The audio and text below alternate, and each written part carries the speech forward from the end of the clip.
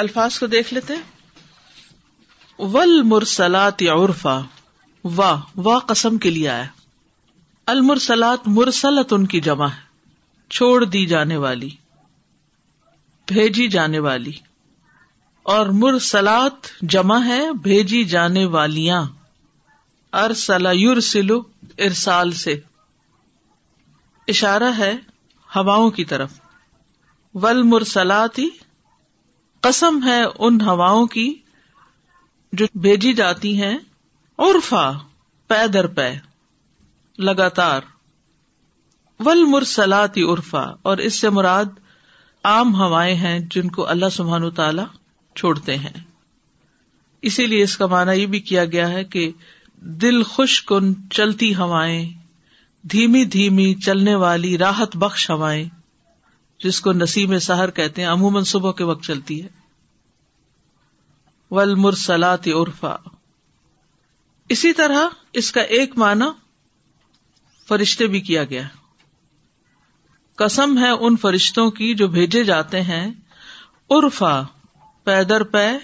اور عرفا کا معنی معروف بھی کیا گیا، یعنی نیکی کے ساتھ، یعنی نیکی کا پیغام دے کر، احسان کے ساتھ، نرمی سے، خوشگواری سے. فالعاصفات عصفا، عاصفات عاصفت ان کی جمع ہے. قرآن مجید میں عاصف کا لفظ آتا ہے، ریح عاصف. عصف کہتے ہیں کسی چیز کو توڑ پھوڑ دینا. عاصفہ وہ تیز آندھی یا ہوا جو بھوسا یا اس کے برابر کی چیزوں کو اڑاتی پھرے. یعنی قسم ہے ان ہواؤں کی جو تیز و تند چلتی ہیں. مراد ہے آندھیاں جو شدت کے ساتھ چلتی ہیں، توڑ پھوڑ کرتی ہیں، جیسے ٹورنیڈوز وغیرہ ہیں، اور ہر چیز کو توڑ کے رکھ دیتی ہیں، بس بنا کے رکھ دیتی ہیں. کعصف مأکول. والناشرات نشرا، قسم ہے پھیلانے والیوں کی. ناشرہ تن کی جمع ہے ناشرات. نشرہ کا معنی ہوتا ہے کسی چیز کو پھیلانا، خبر کو مشہور کرنا، خبر نشر کرنا، حشر نشر. یہاں مراد ہے ہوائیں جو ابر کو پھیلا دیتی ہیں، بادلوں کو پھیلا دیتی ہیں. بادل ہواؤں کے بل پہ آگے بڑھتے ہیں. نشرہ پھیلا دینا. فالفارقات، پھر جدا کرنے والیاں. فارقت ان کی جمع، فرق سے، فرقہ جو جدا کر دیتی. اس سے مراد بھی ہوائیں ہیں. اور اگر عاصفات سے مراد اور ناشرات سے مراد فرشتے لیے جائیں تو اس سے مراد وہ فرشتے جو عذاب لے کر آتے ہیں، اور پھر وہ فرشتے جو اعمال ناموں کو نشر کر دیں گے. پھر اسی طرح فالفارقات، فرقہ میں جیسے قرآن مجید میں ایک اور جگہ پر آتا ہے فالمقسمات امرا، کام کو تقسیم کرنے والی ہیں. تو بادلوں کو الگ کرنے والی ہیں. یعنی آپ نے دیکھا ہوگا کبھی آسمان پہ یوں بادل پھیلے ہوتے جیسے کسی نے کسی چیز کو ہاتھ سے پھینک کے، وہ چھٹے چھٹے بادل ہوتے ہیں نا، الگ الگ اسکیٹرڈ. یعنی کچھ ہوائیں چلتی ہیں تو بادل جمع ہو جاتے ہیں، اور کچھ ہوائیں چلتی ہیں تو وہ الگ الگ کر دیتی ہیں. فالملقیات ذکرا، پھر ڈالنے والیاں ہیں ملقیتن سے. القا یلقی، القا کرنا، ڈالنا. ذکرا ذکر کو، یعنی دلوں میں یاد الہی ڈالنے والی ہیں. کیونکہ جب تیز ہوا چلتی ہے یا پھر ٹورنیڈوز وغیرہ آتے ہیں تو لوگ اللہ کی طرف رجوع کرتے ہیں. عذرن او نذرا، عذر کس کو کہتے ہیں؟ معذرت کو. معذرت پیش کرنے کے لیے، یعنی تاکہ لوگ معذرت پیش کریں برے اعمال کی. یعنی کہ وہ ہوائیں جب چلتی ہیں تو لوگ پھر اپنا عذر پیش کرنے لگتے ہیں. اور نذرا، یا ڈراوے کے طور پر. یعنی جب کوئی ٹورنیڈو آتا ہے تو قیامت کا منظر ہو جاتا ہے، ہر چیز ٹوٹ پھوٹ جاتی ہے، گھر، گاڑیاں، فصلیں، کھیت، ہر چیز. تو ڈراوے کے طور پر وہ آتی ہیں. اور اگر فرشتے ہوں تو وہ بھی پیغام الہی لاتے ہیں جس میں ایک حجت بھی تمام ہوتی ہے اور ڈراوا بھی ہوتا ہے. یہ ساری قسمیں کھا کر جس چیز پہ قسم کھائی گئی ہے وہ کیا ہے؟ انما توعدون لواقع، یعنی یہ جواب قسم ہے اصل میں. بے شک توعدون، جو تم وعدہ دیے جاتے ہو، یعنی کس چیز کا وعدہ؟ قیامت کا. لواقع، واقع ہونے والا ہے. وقع، وقوع، الواقع، اذا وقعت الواقعہ. سورت بھی ہے واقعہ کے نام سے. تو مراد واقعہ سے کیا ہے؟ قیامت، یعنی جس چیز کا تم سے وعدہ کیا جاتا ہے وہ واقع ہونے والا ہے. تو وہ اس دن کیا ہوگا پھر جب واقعہ پیش آ جائے گا؟ فَإِذَا، تو جب النجوم، ستارے، نجم کی جمع، طمست، مٹا دیے جائیں گے، یعنی بے نشان ہو جائیں گے. وہ کب؟ جب ان کی روشنی چلی جائے گی. وَإِذَا السَّمَاءُ، اور جب آسمان، فرجت، فرجا کا معنی ہوتا ہے کھول دینا، جب آسمان کھول دیا جائے گا، کھلا کر دیا جائے گا، کشادہ کر دیا جائے گا. اور وہ کیسے ہوگا کہ جب وہ شک ہو جائے گا، ابھی تو وہ اکٹھا ہے نا، وہ الگ الگ ہو جائے گا. اذا السماء انفطرت، پھٹ جائے گا، ٹوٹ جائے گا. تو آپ خود سوچئے کہ کیا سین ہوگا نا. وفتحت السماء فکانت ابوابا یوم تشقق السماء بالغمام، تو فرجت کھول دیا جائے گا یعنی پھاڑ دیا جائے گا. فرجا کا معنی کیا ہوتا ہے؟ کشادگی کرنا، کھلا کرنا. وَإِذَا الْجِبَالُ، اور جب پہاڑ، جبل کی جمع ہے، نُصِفَت، بکھیر دیے جائیں گے، یعنی ریزہ ریزہ کر کے اڑا دیے جائیں گے، بکھیر دیے جائیں گے. نصف الحب کا معنی ہوتا ہے غلے کو چھاج سے چھٹکنا. کبھی آپ نے یہ سین دیکھا ہے؟ پہلے زمانے میں خواتین جو تھی وہ غلہ وغیرہ چھاج میں ڈال کے تو اس کو چھٹکتی تھی، اور پھر اس کے آگے جو بھوسا وغیرہ ہوتا تو اس کو پھونک مار کے اڑا دیتی تھی، یا وہ خاص سٹائل کے ساتھ اس کو پھینک دیا جاتا تھا. تو اس کو کہتے ہیں نصفہ. تو نصف ریح کا مطلب ہوتا ہے ہوا کا کسی چیز کو جڑ سے اکھاڑ کر پھینک دینا. تو پہاڑوں کو نصفہ کیسے ہوگا کہ ان کو کوٹ کے ریزہ ریزہ کیا جائے گا، پھر ان کی ریت اڑا دی جائے گی. سمجھ آ گئی؟ تفصیل تھوڑی سی معلوم ہو تو پھر ترجمہ بھولتا نہیں. یعنی پہاڑ کو کوٹنا اور ہوا میں اڑا دینا. پہاڑ کی تو بجری بنانا بھی کتنا مشکل کام ہوتا ہے، تو کہاں یہ کہ وہ ریزہ ریزہ کر دیے جائیں گے. سورۃ طٰہٰ میں بھی آتا ہے نا، یسألونک عن الجبال قل ینسفھا ربی نسفا فیذرھا قاعا صفصفا لا تری فیہا عوجا ولا امتا. وَإِذَا الرُّسُلُ، اور جب رسول، رسول جو ہے رسول کی جمع ہے، اُقِّتت، ایک اور اس میں قرات پڑھی گئی ہے وقتت، یعنی ان کی حاضری کا وقت مقرر کر دیا جائے گا، یعنی مقرر وقت پر لائے جائیں گے. وہ کس لیے آئیں گے؟ گواہی دینے کے لیے. لِأَيِّ، کس، یوم، دن کے لیے، واسطے کس دن کے، اجلت، ملتوی کیا گیا، دیر کیا گیا، یعنی یہ کس دن کے لیے سب کچھ مؤخر کیا گیا تھا. اجلت کا لفظ جو ہے اجل سے ہے، وقت کے لیے آتا ہے. لیوم الفصل، قیامت کے دن کے لیے، فیصلے کے دن کے لیے. فصل کہتے ہیں جدا ہونا، الگ ہونا، فیصلہ ہونا. وما ادراک، اور کیا چیز بتائے تجھ کو، ما یوم الفصل، کے فیصلے کا دن کیا ہے. ویل، ہلاکت ہے. اور ویل کا ایک معنی جہنم کی ایک وادی بھی ہے جس میں کافر 40 برس تک لڑکتے جائیں گے.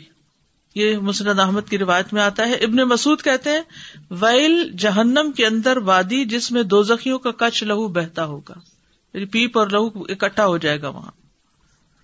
عطا بن یسار کہتے ہیں ویل جہنم کے کچ لہو سے بھری ہوئی وادی، پہاڑ بھی اس میں چھوڑ دیے جائیں گے تو اس کی گرمی سے پگھل جائیں گے. تو ویل یومئذ، ہلاکت ہے اس دن، یا یہ گندی وادی ہے اس دن، للمکذبین، جھٹلانے والوں کے لیے. مکذب کی جمع مکذبین. علم، کیا نہیں، نہلک، ہم نے ہلاک کیا، الاولین، اول کی جمع، پہلوں کو، یعنی عاد، سمود، قوم نوح وغیرہ کو. ثم، پھر، نتبعہم، کیا ہے اس کا روٹ؟ تبع، اتباع سے، ہم پیچھے بھیج دیتے ہیں ان کے، الآخرین، پیچھے آنے والوں کو. یعنی پہلوں کو ہلاک نہیں کیا، پھر ہم بعد میں آنے والوں کو بھی ہلاک کر سکتے ہیں، یہ مطلب ہے. آخرین سے مراد ایک تو یہ لیا گیا کہ اہل مکہ ہے، اور دوسرا یہ کہ جیسے قوم لوط، قوم شعیب، قوم موسیٰ، یہ بعد میں آنے والے ہیں. پہلے عاد، سمود اور قوم نوح، پھر ہم پیچھے بھیج دیتے ہیں ان کے بعد والوں کو. کذالک نفعل بالمجرمین، اسی طرح ہم کریں گے مجرموں کے ساتھ، یعنی مکہ والوں کے ساتھ یا تمام مجرموں کے ساتھ. جیسے پہلوں کے ساتھ کیا، پچھلوں کے ساتھ کیا، ویسے ہی ان کے ساتھ بھی کریں گے. ویل یومئذ للمکذبین، ہلاکت ہے اس دن جھٹلانے والوں کے لیے. تکرار کس لیے ہوتی ہے؟ تاکید کے لیے. علم کیا نہیں نخلقکم ہم نے پیدا کیا تمہیں, خلق یخلق سے نخلق, مما ان پانی سے, یعنی اشارہ ہے نطفے کی طرف, مہین حقیر کمزور معمولی. فجعلناہ پھر رکھا ہم نے اس کو, فی قرار آرام کی جگہ, قرار کہتے ہیں آرام کی جگہ, ٹھہرنے کی جگہ, مراد ہے رحم مادر, رحم میں, مکین عزت والا مرتبے والا, محفوظ جگہ, پختہ, جہاں ہوا کا جھونکا تک نہیں جاتا. وَنُقِرُّ فِي الْأَرْحَامِ مَا نَشَاءُ إِلَىٰ أَجَلٍ مُّسَمًّى سورۃ الحج میں آتا ہے. اِلَىٰ قدر, قدر سے مراد مدت, معلوم جو معلوم ہے, یعنی کب کس لمحے کس گھڑی کس دن یہ پیدا ہوگا اس وقت تک. قدر ان معلوم سے مراد یہ وقت ہے. فَقَدَرْنَا پھر اندازہ مقرر کیا ہم نے. فَنِعْمَ الْقَادِرُونَ تم کتنے اچھے ہیں اندازہ مقرر کرنے والے, کتنے بہترین ہیں. قادر یعنی رحم مادر کے اندر ہی, ماں کے پیٹ کے اندر ہی بچے کی جسمانی ساخت, اس کی آنکھوں کا سائز, اس کا رنگ, اس کا دونوں طرف کا سائز برابر ہونا, اس کے ناک, اس کے کان, ہر چیز کا ہم نے اندازہ خوب کیا. اور پھر یہ لڑکا ہے لڑکی ہے, کیسا ہوگا کیسا نہیں, اس کی تقدیر وغیرہ سب کچھ اس کی طرف اشارہ ہے. یعنی جس رب نے یہ سب کچھ کیا ہے اس کو نہیں مانتے, اس کی بات نہیں مانتے. وَيْلٌ يَوْمَئِذٍ لِّلْمُكَذِّبِينَ جھٹلانے والوں کے لیے ہلاکت ہے اس دن. اتنی بڑی بڑی نشانیاں تمہارے سامنے, پھر بھی تم کہتے ہو قیامت نہیں آئے گی. علم کیا نہیں نجعل ہم نے بنایا الارض زمین کو, کفاتا, کفاتا سمیٹنے والا, جمع کرنے والا. کفاتا کا معنی ہوتا ہے کسی چیز کو جمع کر کے اپنے قبضے میں لے لینا, سنبھال لینا, سمیٹ لینا. کیا ہم نے زمین کو بنایا نہیں سمیٹ لینے والی, سنبھال لینے والی. احیاء زندوں کو, حیون کی جمع, و امواتن اور مردوں کو, میت کی جمع. وجعلنا فیہا رواسیا اور بنائے ہم نے اس میں رواسی میخیں, راسیتن کی جمع. شامخات بلند و بالا, فلک بوس. شمخا کا مطلب ہوتا ہے بڑا اور بلند ہونا. وَأَسْقَيْنَاكُمْ اور پلایا ہم نے تم کو. سقا کا مطلب ہوتا ہے نا پلانا. اسقینا پلایا ہم نے کم تم کو, ماءً پانی, فراتن صاف شیریں میٹھا پانی. وَيْلٌ يَوْمَئِذٍ لِّلْمُكَذِّبِينَ ہلاکت ہے اس دن جھٹلانے والوں کو. انطلقوا چلو, طلاقت کہتے ہیں طلقہ آزاد کرنے کو, طلاق بھی اسی سے. انطلقوا الی ما کنتم چلو اس چیز کی طرف جو تھے تم بھی اس کو, تکذبون تم جھٹلاتے, یعنی جہنم. اب جہنم کی طرف چلو جس کو تم مانتے نہیں تھے. انطلقوا الی ظل چلو اس سائے کی طرف, ذی ثلاث شعب جو 3 شاخوں والا ہے. شعب شعبہ کہتے ہیں نا شاخ کو, شعبہ کی جمع, یعنی اوپر جا کر 3 شاخوں کا ہو جاتا ہے. یاد رکھیے کہ قیامت کے دن مختلف طرح کے سائے ہیں نا. ایک تو عرش کا سایہ ہوگا, اس کے نیچے کچھ کچھ نصیب ہوں گے. ایک بادلوں کا سایہ ہوگا, اور ایک انسان کے اپنے اعمال کا, اپنے صدقے کا سایہ ہوگا. حدیث میں آتا ہے قیامت کے دن مومن اپنے صدقے کے سائے میں ہوگا. ویسے تو بہت دھوپ ہوگی, تو اس دھوپ سے بچنے کے لیے صدقہ. اور کچھ لوگ جو ہیں وہ بہت یعنی صاف دل کے, اللہ کی خاطر آپس میں محبت کرنے والے, ایک دوسرے سے ملاقات کرنے والے, ایک دوسرے کی زیارت کرنے والے, ایک دوسرے پہ مال خرچ کرنے والے, تو وہ لوگ عرش الہی کے سائے تلے ہوں گے. تو اسی طرح کفار کے لیے, مکذبین کے لیے بھی سایہ ہے, یعنی 3 شاخیں ہو جائیں گی اس کی. نیچے سے تو ایک اٹھے گا, پھر اوپر جا کے 3 حصوں میں تقسیم ہو جائے گا. لا ذلیل وہ سایہ دینے والا نہیں ہوگا. بظاہر دیکھنے کو جو جہنم کا دھواں ہے وہ اس طرح نظر آئے گا, لیکن یہ کہ اس میں ایک حصے میں آگ ہوگی, ایک میں دھواں ہوگا, اور ایک میں اسی طرح کوئی تکلیف دہ منظر ہوگا. لا ذلیل ولا یغنی من اللہب نہ وہ سایہ دینے والا ہوگا, ذل سے ذلیل, ولا یغنی اور نہ کام آئے گا, نہ فائدہ دے گا, من اللہب آگ کے شعلے سے. لہب کہتے ہیں آگ کا حرکت کرنا اور بلند ہونا. آگ کی زبان کا بلند ہونا. آگ کی زبان پتہ کون سی ہوتی ہے؟ وہ جو اس کا آخری حصہ نہیں ہوتا ہے زبان کی طرح کا، شعلے کا اوپر والا حصہ، وہ اس کو کہتے ہیں لہب. انہا ترمی، بے شک وہ پھینکتی ہے، رما یرمی، دور سے پھینکنے کو کہتے ہیں. بشررن، شرارتن کی جمع، شرارے ہوتے ہیں نا، چنگاریاں. کل قصر، قصر کی طرح. قصر کیا ہوتا ہے؟ پیلس، محل کی طرح. یعنی چنگاری جو آگ سے اڑ کے ہر طرف کو پھیلتی ہے. کبھی چنگاریاں دیکھیں اڑتی ہیں؟ تو جہنم بھی چنگاریاں پھینک رہی ہوگی، اور ایک ایک چنگاری ایسی ہوگی جیسے کوئی پیلس ہوتا ہے، بہت بڑا محل ہوتا ہے. وہ نکلے گی، پھر وہ پھٹے گی، پھر کیا ہوگا؟ کأنہ جمالۃ صفر، گویا کہ وہ زرد رنگ کے اونٹ ہیں. یعنی پھر وہ پھٹ کے اس سائز کی ہو جائے گی جیسے اونٹوں کا سائز ہوتا ہے. یعنی جب ایک ایک چنگاری بہت بڑی ہوگی، پھر پھٹ کے چھوٹی چھوٹی چنگاریوں میں، کیونکہ وہ پھٹتی جاتی ہے نا، فائر ورکس جیسے ہوتے. کأنہ جمالۃ صفر، گویا کہ وہ زرد اونٹ ہیں. جمالۃ جمل کی جمع ہے، اور پھر اس سے جمالات ہیں، اونٹوں کی جماعت کو کہتے ہیں. گویا زرد اونٹوں کی جماعت ہے. صفر اسفر کی جمع ہے. صفرا بھی اسی سے ہے، وہ بقرۃ صفرا ہے نا، سورۃ البقرہ میں آتا ہے. اصل میں عرب اونٹوں سے بڑی محبت کرتے تھے، اور اونٹوں کی محبت اور اونٹوں میں مشغول ہونے نے انہیں آخرت سے غافل کر دیا. یا یہ محلات ہوتے ہیں، گھر ہوتے ہیں جو آخرت سے غافل کرتے ہیں انسان کو.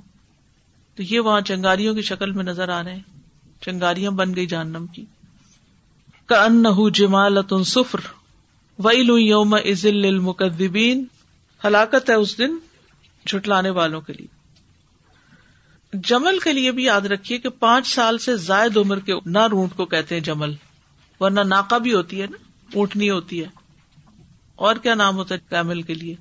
ابل، بعیر. اور اسی سے لفظ جمال نکلا ہے، خوبصورت، کیونکہ وہ 5 سال کا جب ہوتا تھا تو خوبصورت بن جاتا تھا. ویل یومئذ للمکذبین، ہلاکت ہے اس دن جھٹلانے والوں کے لیے. ھذا یوم، یہ دن ہے، لا ینطقون، وہ بولیں گے نہیں.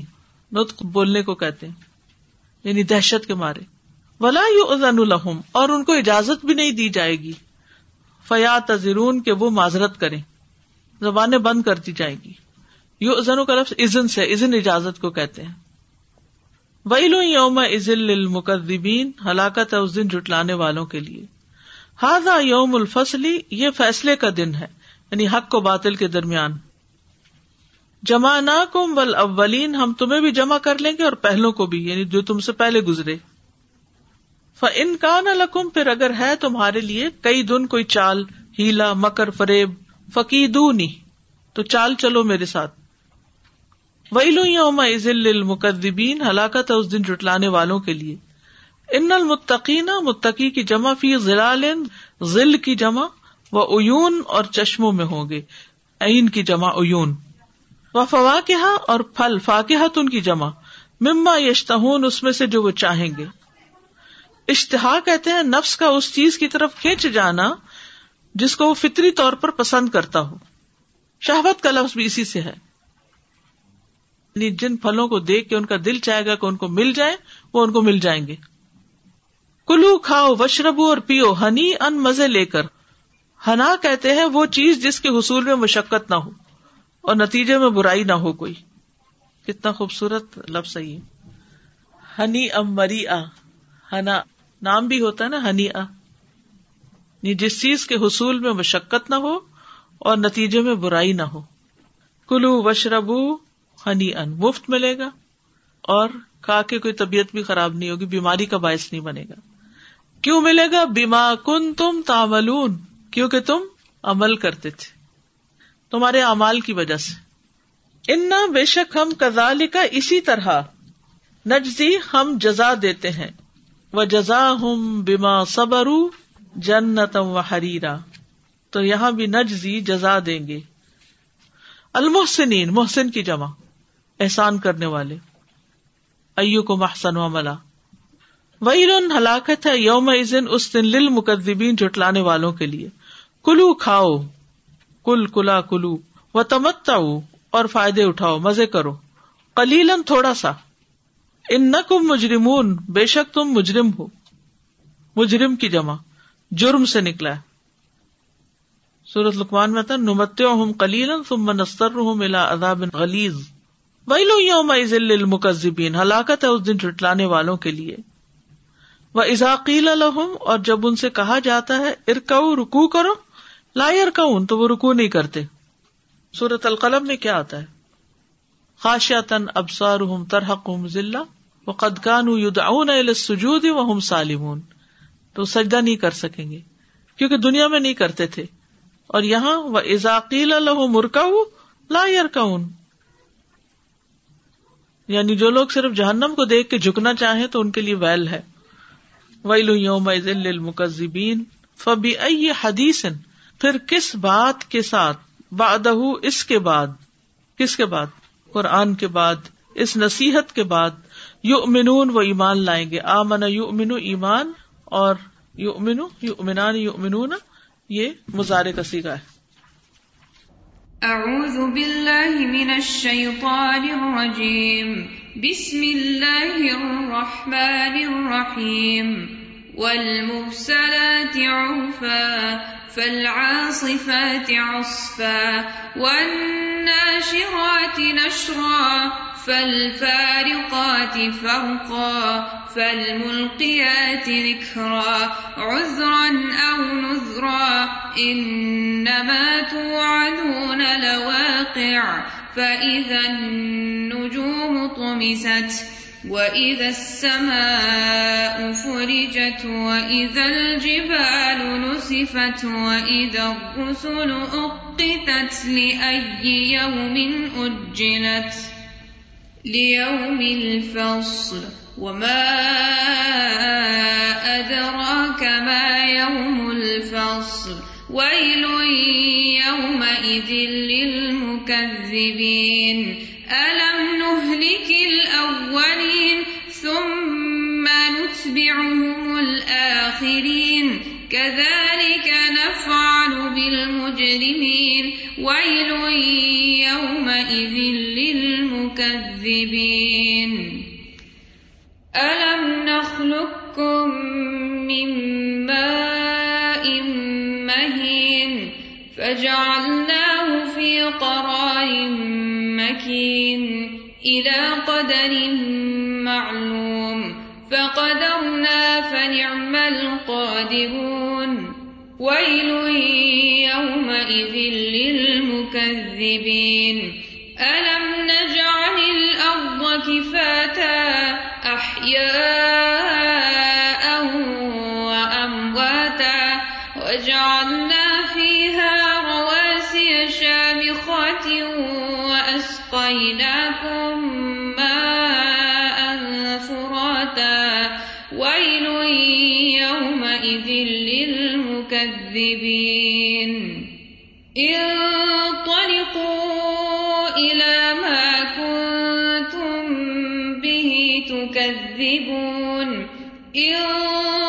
انطلقوا إلى ظل ذي ثلاث شعب لا ظليل ولا يغني من اللهب إنها ترمي بشرر كالقصر كأنه جمالة صفر ويل يومئذ للمكذبين هذا يوم لا ينطقون ولا يؤذن لهم فيعتذرون ويل يومئذ للمكذبين هذا يوم الفصل جمعناكم والأولين فإن كان لكم كيد فكيدون ويل يومئذ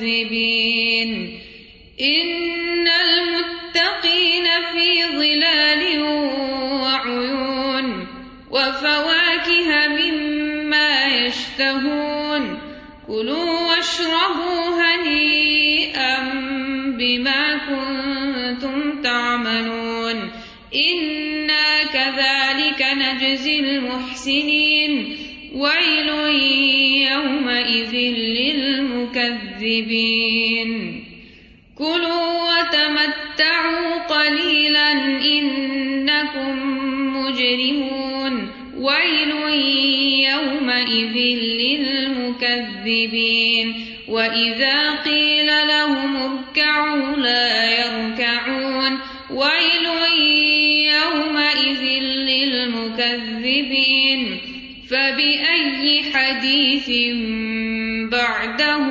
يؤمنون. السلام علیکم استاذہ جی. میں سوچ رہی تھی کہ کتنی زیادہ ایک ایک چیز کی انٹینسٹی اس میں بتائی گئی ہے، اور اس کے باوجود ہم تو اس وقت سن کے اور پھر جب مشغول ہو جاتے ہیں اپنی دوسری چیزوں میں تو بھول جاتے ہیں. لیکن نبی صلی اللہ علیہ وسلم کو کیوں بوڑھا کر دیا تھا ان صورتوں نے؟ کیونکہ وہ اس چیز کو محسوس کر سکتے تھے. ان کو زبانی یاد تھی صورتیں، اور وہ ان کو نمازوں میں پڑھتے تھے جی. اور پھر جماعت سے پڑھتے تھے، اور پھر اہل زبان بھی تھے جی. بات کو پوری طرح سمجھتے بھی تھے، تو وہ دلوں پر جو اثر ہوتا تھا ہم تو اس سے بہت دور ہیں. جی ہاں. اور یہ جو پہاڑوں کے نصف کی بات آئی تو آئی واز تھنکنگ کہ جب شاہ فیصل مسجد بن رہی تھی تو وہاں پہ وہ جو پہاڑوں کو کاٹ کے اور اس کو پیچھے کیا گیا تھا اور میدان بنا کے، تو that was just a little bit of پہاڑ کا پارٹ تھا جس کو ڈائنامائٹ سے وہ اڑایا گیا تھا، اور اتنا شور ہوتا تھا ان دنوں میں. تو جب پورے کے پوری دنیا کے پہاڑ اس طرح سے مٹائے جائیں گے تو کیا آفت ہوگی وہ. It's very intense surah. السلام علیکم. یہ جو لاسٹ آیت ہے فبأي حدیث بعد، یہ مجھے بہت ہی وہ کرتی ہے کہ جب ہم کبھی نصیحت کرتے ہیں، کچھ کرتے ہیں یا لیتے بھی ہیں، تو اس میں مطلب یہ کہ جو قرآن ہے اس سے بڑی اور کیا نصیحت ہو سکتی ہے کہ انسان یہ کہتا ہے اس کو سن لو، اس کو کر لو، یہ کر لو، لیکن اگر انسان کے دل میں قرآن ہی کوئی چینجز نہیں لا رہا تو پھر کوئی اور چیز نہیں لا سکتی. بالکل صحیح. السلام علیکم. میں پڑھتے ہوئے سوچ رہی تھی کہ ماشاءاللہ قرآن میں سورت میں یہ خوبصورتی، جس طرح جب کرسچینٹی جو تھی ایوالو ہو رہی تھی تو لوگوں نے تصویریں اور چیزیں اس وجہ سے اسٹیچو بنانے شروع کر دیے کہ دوسروں کو سمجھ آئے، کیونکہ وہ اصل جو ٹیکسٹ تھا وہ ختم ہو گیا تھا. تو وہ کہتے تھے کہ صرف پریسٹ جو ہیں، جو بڑے عالم ہیں، صرف وہی سمجھا سکتے ہیں، اور عام انسان کو سمجھ نہیں آتی تھی. تو انہوں نے ان کو سمجھانے کے لیے حضرت مریم کے اور حضرت عیسیٰ کے مجسمے اور تصویریں اس مقصد سے بنانی شروع کی تھیں. لیکن اتنی خوبصورتی سے مثالیں ایسی بیان کی گئی ہیں جو کہ چاہے کوئی گاؤں میں بیٹھا ہے، چاہے کوئی شہر میں ہے، چاہے کوئی وہ اول وقت کا ہے یا آخر وقت کا ہے، وہ اس سے ریلیٹ کر سکتا ہے. اور خاص طور پہ جیسے اونٹوں کی اور ان کی مثال ہے کہ جو وہاں پہ بدو تھے، وہ آج کے زمانے میں تو ہم ہر جگہ پہ بیٹھ کے تصویریں ڈھونڈ سکتے ہیں، لیکن ان کے لیے بہت ریلیٹیبل ساری مثالیں بیان کی گئی ہیں ماشاءاللہ. اور ہوتا یہ ہے کہ جب ایک چیز ہم پڑھ لیتے ہیں پھر اس سے ملتی جلتی کوئی چیز نظر آتی ہے تو اس کو ریلیٹ کرتے ہیں. اگر آخرت کے کانٹیکس میں یہ پڑھی جائیں اور پھر اونٹوں کو دیکھے انسان تو فوراً یہ صورت یاد آئے گی. السلام علیکم. یہ جو بار بار 10 دفعہ یہ آیت ایک آئی ہے ویل یومئذ للمکذبین، یہ مجھے بہت زیادہ ایک وہ چیز لگ رہی ہے کہ ہر بات جب ختم ہو رہی ہے تب اللہ سبحانہ و تعالیٰ کا ہے کہ ہلاکت ہے اس دن جھٹلانے والوں کے لیے. ایک بات ختم ہوتی ہے پھر اس کے بعد اللہ تعالیٰ یہ ریمائنڈر بھیج دیتے ہیں ہر دلیل کے بعد، اور یعنی کہ 10 دفعہ یہ ریمائنڈر ہمارے لیے آ رہا ہے کہ تم جھٹلانے والوں میں سے نہ ہو، تم انکار کرنے والوں میں سے نہ ہو، تم اس کو ریفیوز کرنے والوں میں سے نہ ہو. یہ آ کر ہی رہے گا. جیسے پچھلی بھی صورت میں ہم نے پڑھا تھا کہ سورہ دہر میں بھی کہ وہ لوگ بھی آخرت کا کتنا خوف رکھتے تھے کہ ہم ڈرتے ہیں اس دن سے جو ابوسن قمطریرہ والا ہے، مستطیرہ والا ہے وہ دن. تو یعنی کہ کتنا خوف کے ساتھ کہ وہ واقعی وہ چیز ہمارے دماغ سے جب نکلتی ہے تو تبھی ہم پھر گناہ کی طرف قدم بڑھا رہے ہوتے ہیں، جب ہم اس چیز کو بھولتے ہیں. لیکن اگر ہم اس کو مستقل یاد رکھیں گے اور اپنے اوپر جیسے ایک سوار کرتے ہیں نا، کام جیسے سوار کر لیتے ہیں کہ یہ کرنا ہے ہمیں، تو اسی طرح اگر ہم اسے سوار رکھیں گے تو پھر وہ کبھی بھی ہمارے دماغ سے نہیں نکلے گی. بالکل. لیکن ہم غور کریں تو ہم میں سے خود اور اپنے بچوں کو ہم میں سے کتنے لوگوں نے یہ صورت پڑھا دی ہے کہ ان کو بھی پتہ چلے، اور دور تو نہ جائیں، اپنے ہی گھر میں دیکھ لیں کہ ان کو اس حقیقت کا پتہ چل چکا ہو. السلام علیکم استاذہ. جو 25 والی آیت ہے لم نجعل الارض کفاتا، احیا و اموات، ہمیشہ دیکھیں نا تو کہ اگر مردے باہر ہوتے تو کس طرح سے ہم لوگ ان کو سب میں وہ کر لیتے. اللہ تعالیٰ نے کس طرح سے سب کے سطح ڈھانپ دیے. وہی تو زمین کو کس طرح سے زندہوں کے لیے بھی اور مرداؤں کے لیے بھی ہر چیز. اور دیکھیں کیسی اللہ کی نعمت ہے. ہمیشہ یہ آیت مجھ کو اتنی وہ کرتی ہے. اور پانی کے لیے واسقیناکم ماء فراتا، کس طرح سے ہم پانی کا، اور کتنی میٹھا اور کس طرح سے خوشگوار. تو یہ اللہ کی نعمتیں اس میں بھی کتنی ہیں. بالکل. السلام علیکم استاذہ، میں سوچ رہی تھی کہ یہاں پہ مکذبین کی بات ہوئی ہے نا، مطلب کاذبین کا لفظ نہیں آیا. تو جھوٹ بولنا ایک عمل ہے اور جھٹلا دینا اس سے زیادہ سنگین عمل ہے. جھوٹ جو ہے وہ تو صرف قولی ہوتا ہے، لیکن جھٹلا دینا قول اور فعل دونوں سے ہوتا ہے. یعنی انسان ایک تو یہ کہ ان ساری سائنس کو دیکھتا بھی ہے اور پھر ان کو اگنور کر دیتا ہے اور پھر ان کے اوپر توجہ نہیں کرتا. اب اس میں سے جو بھی سائنس یہاں بیان ہوئی ہے کوئی بھی ایسی نہیں ہے جو ہم آج کل نہ دیکھتے ہوں. اور آلموسٹ ہر دن یہ ساری چیزیں ہم دیکھ رہے ہوتے ہیں. نیچرل کلیمٹیز ہوں، موسمی اثرات ہوں، جو تباہیاں ہو رہی ہیں یہ ہم روزانہ دیکھتے ہیں اور لوگ روز ان سے گزر رہے ہوتے ہیں. انسان کی تخلیق کے مراحل ہوں، کیا یہ ساری چیزیں اس بات کی دلیل کے لیے کافی نہیں کہ قیامت آئے گی؟ بالکل. اور یہ ہمارے سامنے سے گزر رہی ہوتی ہیں، ہم ان پہ سے گزر رہے ہوتے ہیں اور ہم ان پہ کوئی غور و فکر نہیں کرتے اور ان پہ کوئی توجہ نہیں کرتے. تو یہ بھی تو جھٹلانے میں ہی آتا ہے. بالکل.